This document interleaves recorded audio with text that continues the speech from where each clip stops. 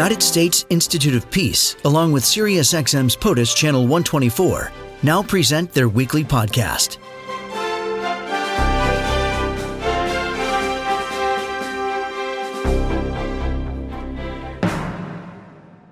I am confident that Assad's days are numbered. We have to show the Syrian government that there are consequences. The Assad regime is crumbling from within, and that the Syrian people believe that Assad's days are numbered. How long will Assad last? And our standard answer is his days are numbered. We just don't know the number. President Obama is no longer president. Hillary Clinton no longer Secretary of the State. Jay Carney is no longer the White House press secretary. James Clapper no longer the director of national intelligence. But Bashar al-Assad is still in charge in Syria. And now things are even more complicated than they were in 2011, which was 9 years ago, this week marking the anniversary of the conflict, which began as part of the Arab Spring. And Russia and Turkey are intimately involved. There's a refugee issue. There's obviously the military issue and so many other things that we need to be concerned about. So to make sense of it all, Mona Yacoubian is with us, senior policy scholar for the U.S. Institute of Peace, tweeting at M. Yacoubian. Mona, welcome back. Thank you for being here today. Thanks so much for having me. Mona, it seems that Assad's days are still numbered, but the question is how big that number is. And the latest, obviously, is a much more escalated tension between Russia and Turkey over portions of Syria. Give us your sense of where things are on the ground right now. Well, I think what we're seeing is most recently a very brutal offensive undertaken by the Assad regime, but backed by Russia in the air. And this really marks the last rebel stronghold in western Syria that Assad is attempting to retake. He has vowed to retake every square mile of his country back. And what this has done, though, is prompted massive displacement, the largest displacement crisis since the conflict began now, as you note, 9 years ago. And that has then brought Turkey involved because Turkey borders Syria at this governorate of Idlib, and Turkey hosts the largest number of Syrian refugees. They cannot afford to admit any more refugees. So you now have a situation of what had been a fairly brutal offensive by the regime, the Assad regime, that then ended up raising tensions fairly significantly between Russia and Turkey. Can you help us understand better the support of Russia? I mean, you have to wonder what keeps Assad in power when we say, well, Russia supports. How do they support? And what does that support mean in terms of being able to keep Bashar al-Assad in power? Well, I think Russian support has been essential for Assad to stay in power. There was the notion early in the conflict that Assad's days were numbered. But as you have noted, here we are 9 years later. He's still in power. And that's due in large part to Russia's support. The Russians became involved in Syria in 2015, and they really turned the tide of the war in favor of Assad. They brought in fairly massive military power, air power, and that's really been critical in terms of Assad not only holding on to power, but actually regaining large portions of territory. And why is it in Russia's interest to help Syria? Well, the Russians have been very clear that they are opposed to the notion of any sort of regime change. They were opposed to what happened in Libya, the no-fly zone that was established by the UN Security Council, which eventually was done to protect civilians, but eventually led to Gaddafi falling from power. And when that happened, the Russians said, never again.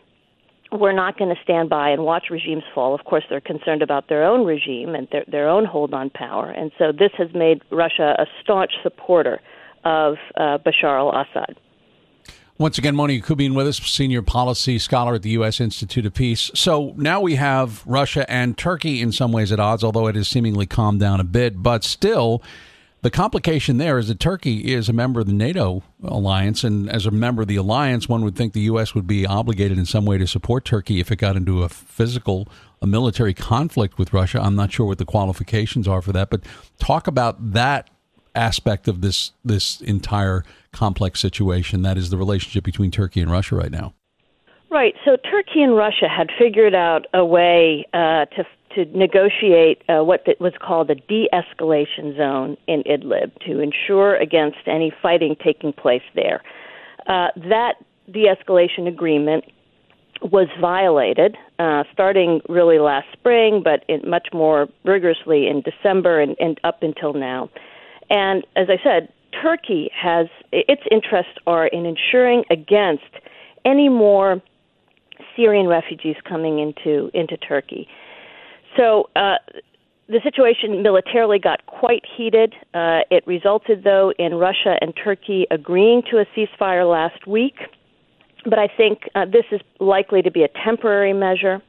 There's really this ceasefire does not appear to have a long-term solution. It's not clear at all what's going to happen to the nearly 1 million people who have been displaced inside Idlib. They have nowhere to go.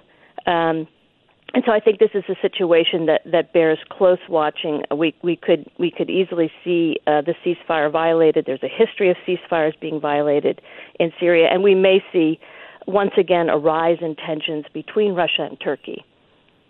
Mona, the United States, under President Obama, there was the infamous Red Line incident. He thought that there would be certain conditions under which that would be crossing a line for him that was one that he couldn't accept, which included Assad firing on his own people. But that went by the wayside because Congress didn't move, and the president said, I'm going to leave it up to them to come up with an authorization for the use of military force. President Trump had sent some missiles flying into Syria at one point, but seemingly has backed off. Is there an appropriate action for the U.S. to take as a wait and see? Is that pretty much where we are right now?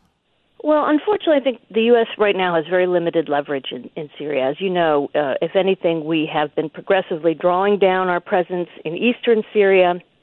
There's really no appetite for any sort of U.S. military intervention in Syria. We have provided additional humanitarian assistance. The U.S. is one of the largest donors. We've provided about $10 billion in humanitarian assistance since the beginning of the war. But unfortunately, Tim, I don't think there's much more the U.S. can do other than perhaps some diplomatic support. They're putting sanctions on the Assad regime. But these are all sort of long-term measures. I don't see much in terms of the short term that the U.S. can do to help alleviate the tensions and the fighting that has been taking place in Idlib. Mona, last question, and this has to do, obviously we talk about the nation states that are taking part in this whole thing, which is Syria, Russia, Turkey, the United States. But the people, the refugee problem is clearly staggering. In addition to that, one wonders, who is it that Assad is ruling over now? Are these people just cowed by him? Are they loyal to him? They've got to be hoping for better days. Well, I think you've really put your finger on probably one of the most tragic aspects of the Syrian conflict, which is exactly that. Syrian civilians who have suffered enormously. Syria's war has really been a humanitarian tragedy. Children in particular have suffered disproportionately. And the fact of the matter is that Syrians are terrified who live under Assad's rule. And it's very unlikely that we will see, for example, refugees return to Syria as long as Assad is in control. His brutality, his lack of observation of any sort of human rights really suggests that, unfortunately, at least for the short to medium term, I think we're going to see Syrians living under, again, these sort of horrific conditions, no real relief in sight.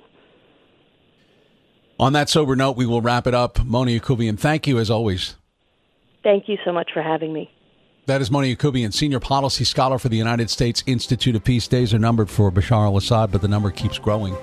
It keeps increasing. And, of course, we have the complication with Russia and Syria and the role of the U.S. on what is taking place in that country. Mona, by the way, is tweeting at M. Yacoubian, MYACOUBIAN.